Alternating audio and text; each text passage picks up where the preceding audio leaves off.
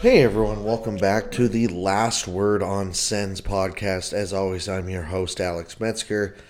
Today it is just me. That is right. I am going solo for episode 60 of this podcast, the big 6-0. Hard to believe we've made it here already, but it's been a lot of fun and looking forward to another 60 more just like it. So, just me today. It's going to be, I think, a shorter podcast, probably aiming to be 30 minutes or less, to be honest. But there's been so much that has happened, and I want to touch on quick. Since the last episode, when I recorded with Nick Dumoulin back on March 20th, it is now April 4th, so it's been about 2 weeks or so. And unfortunately, since then, the Ottawa Senators season has more or less come to an end. They are still technically not eliminated, but for just about all time's sake, they are out of it. They really stumbled down the stretch in terms of we knew they had a hard schedule, and as of recording tonight, they have played 78 games. It is really cool that with 4 games left, I don't believe they are mathematically eliminated. They have 81 points. The Panthers just jumped into the second wildcard spot with 87, tied with the Islanders, both at 78. So, they're 6 points behind them with 4 games left. They're not technically mathematically eliminated, but for all intents and sakes, they are. The Penguins are at 86 and 78, so that'll be a tight wildcard race to watch as the last week and a half stretches on here. For the Ottawa Senators, it's been quite an interesting year, definitely going to have the next podcast probably going to do I'm hoping to have my yearly grades of the players on. They have a lot of fun with that every year. So that'll probably be the next thing where we really overcap and do a season deep dive on every single player. But, it's been a fun year for the Ottawa Senators. And just as a side note, too, if anyone wants to hear playoff predictions or anything like that, M&M Hockey Podcast is where you can find that. It'll be all up there. But if you told me at the beginning of the year the Ottawa Senators would be mathematically in the playoffs with 4 games left still, I would take that. Obviously, they're probably going to finish about 5. It looks like they will finish about 5 points, 6 points out of a playoff spot. Again, we said at the beginning of the year, if they're playing meaningful hockey down the stretch into March, they played a meaningful game in April. Backbreaker loss against Columbus. That was really, unfortunately, backs against the wall playing the Maple Leafs then Columbus back-to-back. You need 2 points. Probably would like to take 3, and 4 would be amazing. But 2 is an absolute necessity. 3 felt pretty needed to stay in the race, and 4 would have kept you in the race. And 3-0 loss to the Leafs, and then a 4-3 overtime loss to the Blue Jackets, in which it was a back-to-back, but that was an unacceptable loss, to be completely honest. And even then, down the stretch, they had a big win against the Panthers, 5-2 on Monday, March 27th. A win against the Flyers in which they threw a game away, almost threw a game away, sorry, I should say. It's one of the worst Flyer teams I've ever seen. But just an up and down year, really. Again, March 20th is when the podcast with Nick came out, and at that time they were, they had just lost to the Leafs in a shootout. They had lost 5 in a row and 6 of their last 7 at that point, and they turn around with a big 2-1 win against the Penguins. Have a good back-to-back against the Bruins, but lose 2-1, just fall a little short. Beat down on the Lightning 7-2, and then can't get beat one, and then the Devils 5-3, and then you get to that Panthers game. So, it hasn't been a bad stretch. They lose to Carolina tonight in overtime. Again, you look at the last 7 games or so, and you say, well, if you told me the Sens came out with a 4-2-1 record, that's not horrible. Especially, or sorry, I should say 9 games, I guess, even.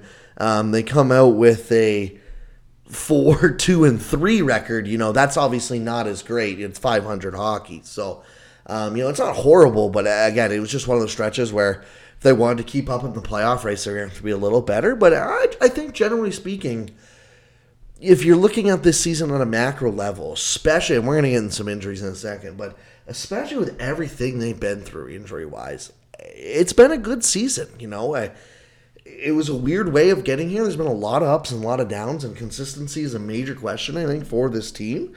But I think one of the things that is fair to say is that, this team finished right around where I think a lot of people, and I've said this a couple podcasts in a row, but right around where a lot of people would have been okay with at the beginning of the year. Again, like I think a lot of people, if you said the Sens will finish 5 points out of a playoff spot and it'll take until game 80 for them to be mathematically eliminated, I think a ton of people would sign off on that, Now, maybe, you could make the argument that it's a little more disappointing that it looks like they're going to miss the playoffs by about 5 points, and 92, 93 points might be all it takes to get into a playoffs in the East, versus, maybe it was 96, 97 of the expectation. But, they've made a big improvement. And I still kind of stick by what I say, that I hope that they can keep climbing. They're above Bettman 500. I'd love to see them get as close to real 500 as they could in terms of win and losses. They're at 37 wins, 34 losses, 7 overtime losses, so 37-41. They'd have to win out to hit real 500, so I don't think that's going to happen. But put yourself as close as you can. Let's get into some of the stuff that happened. So, I don't even know. Injuries. This has been the biggest news, I think. No, okay, let's start with goaltending. Sorry, I'm by myself. I still can't make up my mind here. Let's start with goaltending. So, the goaltending has been an absolute wild ride for this team. Dylan Ferguson comes in and makes just absolutely amazing performance. He plays 2 really good games, to be honest, but it goes 1-1, unfortunately. He has a .940 save percentage over the 2 games, but backstops Ottawa to a win against the Pittsburgh Penguins, and then unfortunately tweaks something. Ottawa now has 6 goalies with a win this year. Cam Talbot, Anton Forsberg, Matt Sogard, Kevin Mandolese, Dylan Ferguson, and Magnus Hellberg, with Levi Merlinen looking for his first. He played the Hurricanes today. I didn't get to watch the game. I was actually out watching Thomas Hamara and the Kitchener Rangers take a 3-0 lead in the OHL playoffs against the 1 seed Windsor Spitfires, Kitchener the 8 seed. Just a quick prospect update, I guess, as I go on a bit of a tangent here. I've watched the Rangers 6 or 7 times, at least in the person this year, and more on TV as well, and he really struggled to adjust this year, but I think he's really started to find his game. He's playing a sheltered third pair role with Kitchener right now, but it was quite astonishing to watch. Shane Wright was really disappointing. It has been kind of disappointing this whole series, to be honest. He has looked just very pedestrian for someone I thought would dominate, but sorry, off on tangent there. I did not get to watch the Carolina game. From what I heard, he played pretty well. It doesn't look like, the game was really on his shoulders, I don't think. They lose 3-2 in overtime, and the shots are 37-28 in favor of Carolina, so I don't really, again, without saying I watched the game, he posted 919. It's kind of hard to blame it on him in his season debut here, so it's encouraging that, I hope that they keep running with him and give him a couple more games, and I should say NHL debut, to be honest. I kind of forgetting that he didn't play it all last year, but I hope he gets a couple more games, because one of the really big issues down the stretch was Cam Talbot. I have never been more confused by a goalie in terms of,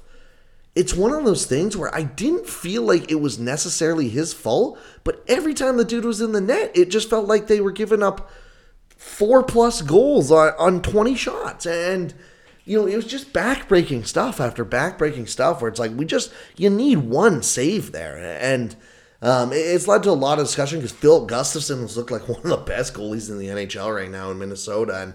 And that's definitely going to be a tough trade for Pierre to eat. I've seen some takes on it, and I do think the right take is it is more than fair to point out that Gustafsson almost certainly was not going to do what he's doing with Minnesota this year in Ottawa this year. Minnesota has a history of propping up their goalies, making their goalies look pretty good. And obviously there's got to be some skill involved there as well. But I was to say, I don't think you put Gustafsson on this team, he's not taking 45 starts and putting up a 935 or whatever,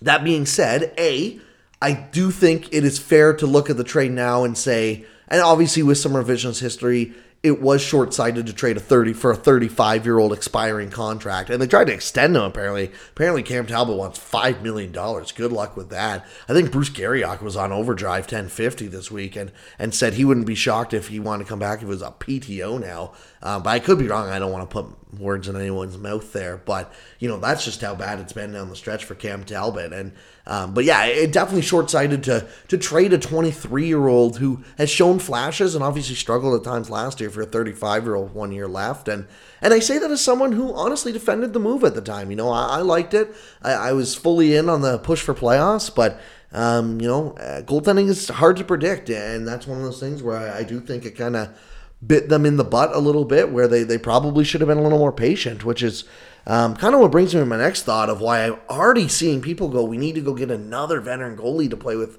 Anton Forsberg. And I just don't understand, man. Like, we just went through trading a young, good goalie away, watching him develop elsewhere and be good right away. Why don't you have some why don't we have some trust in our guys? And, I've seen names like Jeremy Swayman. That's different. That's not a veteran. That's a guy who, fits this core and could be a legit starter, That's a lot different than going and picking up a Cam Talbot type player. Or, I don't know. I don't think Montreal would trade him, but Jake Allen, that kind of name. There's just no point, in my opinion, to do that. If you can't find a Jeremy Swayman or... I still like Vladar out of Calgary. He's really struggled this year too, but he's another name on a cheap contract where I'd be okay taking a look at him, assuming it doesn't cost much. But if you can't find one of those guys where it's he fits your team's core, I think I'd almost rather just take Matt Sogard or someone like that and say let's try and run with you, and if it doesn't work, switch. But even Kevin Manley's too. I don't just give someone a chance. But I'm confused. And people go, well, they can't play behind this defensive system. Does that not... That's more of a worry than anything else. You're trying to be a playoff team. You're telling me you can't play well enough defense that you can't trust a guy in his 20s who's shown potential to at least have some success behind you because you're just going to absolutely leave him out to dry? That's a bigger issue. That's a way bigger issue than itself, And I get it. It's one of those things where you always want backup plans and stuff. And I know... I'm hoping to have Jamie McLennan back on the podcast in a month or so as well and do our kind of yearly recap like we like to do. But he's always a big proponent of get as many guys as you can, keep guys in the AHL as long as you can. And I don't always agree with that philosophy, especially, even when it comes to goalies. But, he always says it's good to have backup plans, and I don't disagree with that. It's hard to roster that in the NHL. So, but hopefully, I don't think there's, Ottawa's 4 games left. No back-to-backs left in the season. In fact, I'm kind of wondering why they stretched the end of the season out so much. Probably give a bit of a breather for playoffs, but it's kind of a pain in the butt. I just want playoffs to get started now, man. I'm itching for it. But, Cam Talbot is... I don't think we need to see him in a Sens uniform again this year. I doubt he will be back next year. Again, not all his fault. He put up a .900 save percentage, 2.89 goals against average. It just let the young guys play. Ride it out with them now from here on in. And again, just some of the injuries have been absolutely crazy. And that also goes to the defensive side of things, where both Thomas Chabot and Jacob Chychrun go out. Chabot was out for a couple of weeks. I'm assuming they both get shut down for the year now that Ottawa is, kind of out of it, especially if they lose their next game and officially, really slip out of the race. And their next game, they have Florida, Tampa, Carolina, Buffalo to end the season. So, 3 really good teams. Buffalo's a solid team that's right with Ottawa as well. So that's a murderer's row to end your season. Panthers fighting for a playoff spot. Lightning still trying to scrap for home ice, and Hurricanes trying to get that number 1 seed down as well. So all those games could mean something. I don't think we need to see Cam Talbot, and I don't think we're going to see Chabot or Chychrun again this year, with their injuries. And it looked like we were going to lose Ridley Gregg at one point, but he's back, and, it looks good as well. It doesn't seem to have tweaked anything, which is good to hear, I think. So, but yeah, Chabot and Chychrun out has led to Erik Brannstrom getting some more minutes, but also Tyler Kleven drawing in the lineup. North Dakota, unfortunately, got eliminated, which brought Tyler Kleven back into the lineup in general. And Oh my God, he has looked really good. I haven't got to watch every game he's played. I only got to watch 2 of them, but I've really liked what he's seen. He looks just kind of comfortable there. He's, again, like for someone who people weren't sure how well he's going to move the puck, he's moving the puck all right. He's leading all Senators defensemen with 62% Corsi for and a 60% expected goals for so far. Again, 4 games, very small sample. You don't want to take too much from that, especially considering he is starting 70% of his zone shifts, in the offensive zone, which is the most of any Senators defenseman this year. But he's just looked really good, and that's really encouraging, out of a pick that myself and others were definitely highly critical of. It's just, it's one of those things where, it's encouraging to see. And again, I urge people, regardless of the last 4 games, try not to take too much of a stock out of this. How many times do we run into the thing at the end of the year where Ottawa's gotten a little more respect this year, but, Columbus and Philly are seeing it. Chicago is seeing it right now, especially where, at the end of the year, the bad teams that have been bad all year, the good teams do not try against them at the end of the year, especially if the games don't matter. And that often leads to Ottawa, 2-3 years in a row, won 10 of their last 16 games or whatever it was. And that had everyone, this is their year. They're going to be stronger this year. And they just start 3-10 or 3-10-0 or whatever for the next, year or two. And you can't put too much stock into the end of the season, I guess is what I'm trying to say. But, it's definitely good to get a look at guys. It's important to still take a look. And, Tyler Kleven has looked really good so far. And Erik Brannstrom is another guy where I don't know what the plan is with him. I really do feel like this is going to be the end of the year for him, or end of the road with Ottawa, unfortunately. I hope it's not, because, man, this guy is a third pair defense. And every time he gets more ice time, he looks so damn good. And that is why I'm so convinced any team that trades for him, like, I really want to see like a team like Washington trade for him, where they already traded for a guy like Rasmus Sandin and put him in a spot to succeed. Like, I'd love to see a team like that, trade for Brannstrom. I don't think he would be expensive, which is why I would personally prefer Ottawa just to keep him. But I just don't think they see him in his long-term plans. But, oh man, the way he just skates up the ice with ease, it doesn't look like there's anything going behind it. It's just absolutely crazy. And just so often, he's just a breakout machine. I mentioned, Tyler Kleven's leading all defensemen in Corsi 4 and everything. Well, if you up that sample size to 10 games played, and I put a 10 to keep Jacob Chychrun in there, Brannstrom is first. Again, if you get rid of or get rid of Chychrun, Brannstrom is still first. 55% Corsi 4, and then sitting at a 56% expected goals. So again, first in those metrics outside of Kleven. And unlike Kleven, he has a 55% offensive zone start rate, which is,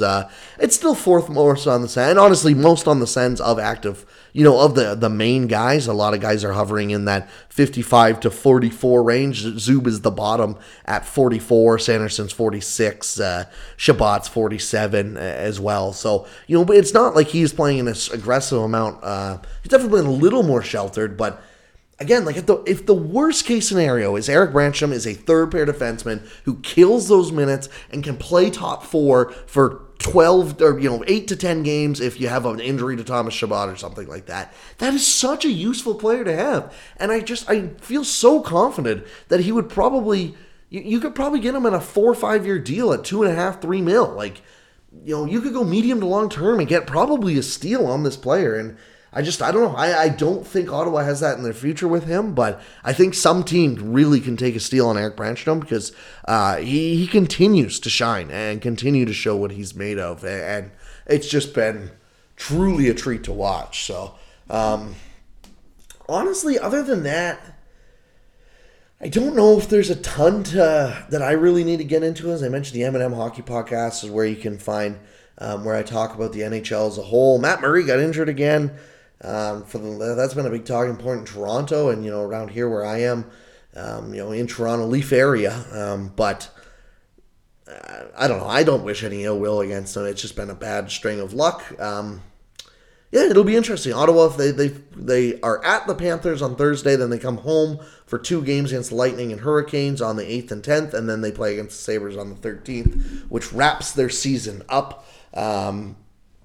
So 4 more games of Senators hockey, and I got to be honest, it's been a fun season. It really has. Lots up and downs. I think it's funny doing this podcast every 2 to 3 weeks. It felt like I logged on this podcast, and every other episode was, this is the best team I've ever seen, or holy, this is the worst team I've ever seen. What's going on? So, if I had to recap the year, I'd say it's been a lot up and down, a lot of fun. A good season, I think, overall for the team. I think going into the offseason, I would still be personally looking for a new coach. I just, we talked about it a lot with Nick in the last episode, but I just don't think DJ Smith is the guy to get this done long term. I think he's done a good job getting to where they are now, but I don't even know if I see him being the guy to get them into playoffs. So I think you just kind of got to turn the book and get a fresh start in the offseason with that. And then, the biggest thing this offseason is going to be trying to figure out a way, in my opinion, to get some more depth scoring. They've tinkered with it a little bit, and it's looked better definitely since, the trade deadline, I would say. But I think that is definitely still where they lack the most. And, you can definitely argue some health will help that. Whereas, you hope heading into next year, Josh Norris gets healthy and you can play a top 6 of Batherson, Norris, Stützle, Giroux, and put Pinto. And put Pinto down to that third line center role, and even maybe Ridley Gregg is your fourth line center. Then DeBrincat, obviously, I'm missing in the top 6 there as well. And Tkachuk too. I apologize, but yeah, you play some Tkachuk, Norris, Batherson, DeBrincat, Stützle, Giroux, top 6 kind of thing, and then Matthew Joseph, Shane Pinto, and I don't know. Maybe that's where you got to try and find another winger there. Maybe Sokolov is a guy. He came up and had a small look. I don't know. And then maybe Ridley Gregg is on your fourth line with Julien Gauthier or someone like that. But I think they definitely need 1 or 2 improvements, and I think one of them should really try to target that third line role as an improvement. Offensively, and then defensively, I think they just got to use their defensemen more appropriately. Again, I still don't see the point in bringing Travis Hamonic back. I just, especially if you're going to keep DJ Smith, I think it's clear that Hamonic will be staying in the lineup and used quite aggressively as well. Again, I just think, the expectations were so low, he didn't quite hit that, so everyone thought it was a big success with him. I would argue it's probably, more of a good job or showing of how good Sanderson has been this year that he propped up Hamonic to that point. And even when I'm watching, he does he is an NHL level defenseman. I just think he's more of a 6 or even a 7 at this point, but he gets used as a 3/4. So, I think defensively, again, you roll into the season with a top 4 of Shabbat, Sanderson, Zub, Chychrun, and then bring back Branny for that third left pair and take a chance on one of Thompson, JBD, Nick Holm, maybe bring Nick Holm back as your 7. I think that's a good defense core to roll with. I really do. So, it'll be interesting to see what they do this offseason. They definitely are going to be a little more capped. They're much closer to the cap than they have been in the past couple of years, and obviously in net, they got to figure out if they want to make a change or not. And some of that might also depend on Forsberg's health. I can't imagine coming back from 2 MCLs or 2 big knee injuries like that is going to be easy. So, lots to talk about. Again, as I mentioned, I probably won't have another episode out before the end of the season here. So I want to say thank you for everyone for sticking with me through the regular season. It's been so much fun, but the content's not going anywhere. Definitely going to try and get, an episode out every couple of weeks into June here as the draft and into the draft or through the playoffs, and then as the draft goes on as well, and into free agency, obviously, and then maybe it'll go down to every 3 or 4 weeks in the summer, but then obviously we'll be right back at it in the new season too. It's crazy to see. The off season seems so long, but it's really not once you get through the draft and through free agency and all that good stuff. So content's not going anywhere. But thank you everyone so much for listening. I think the next episode will probably be a season recap with great player grades on every player. I've done this a couple years in a row and looking forward to doing it again. So thank you everyone so much for listening. As always, I will Talk to you next week. If you want to find the podcast on Twitter, it's Last Word on Sens. Myself, it's NHL Sens and stuff. Find all my work at lastwordonhockey.com. I'm going to be writing more during the playoffs, Ottawa and not on Ottawa stuff. And you can listen to my other podcast, the M&M Hockey Podcast. It'll be coming out every Thursday and maybe Mondays during the playoffs. Little teaser there. So thank you ever so much for listening. I hope you have a great week, and I'll talk to you next episode.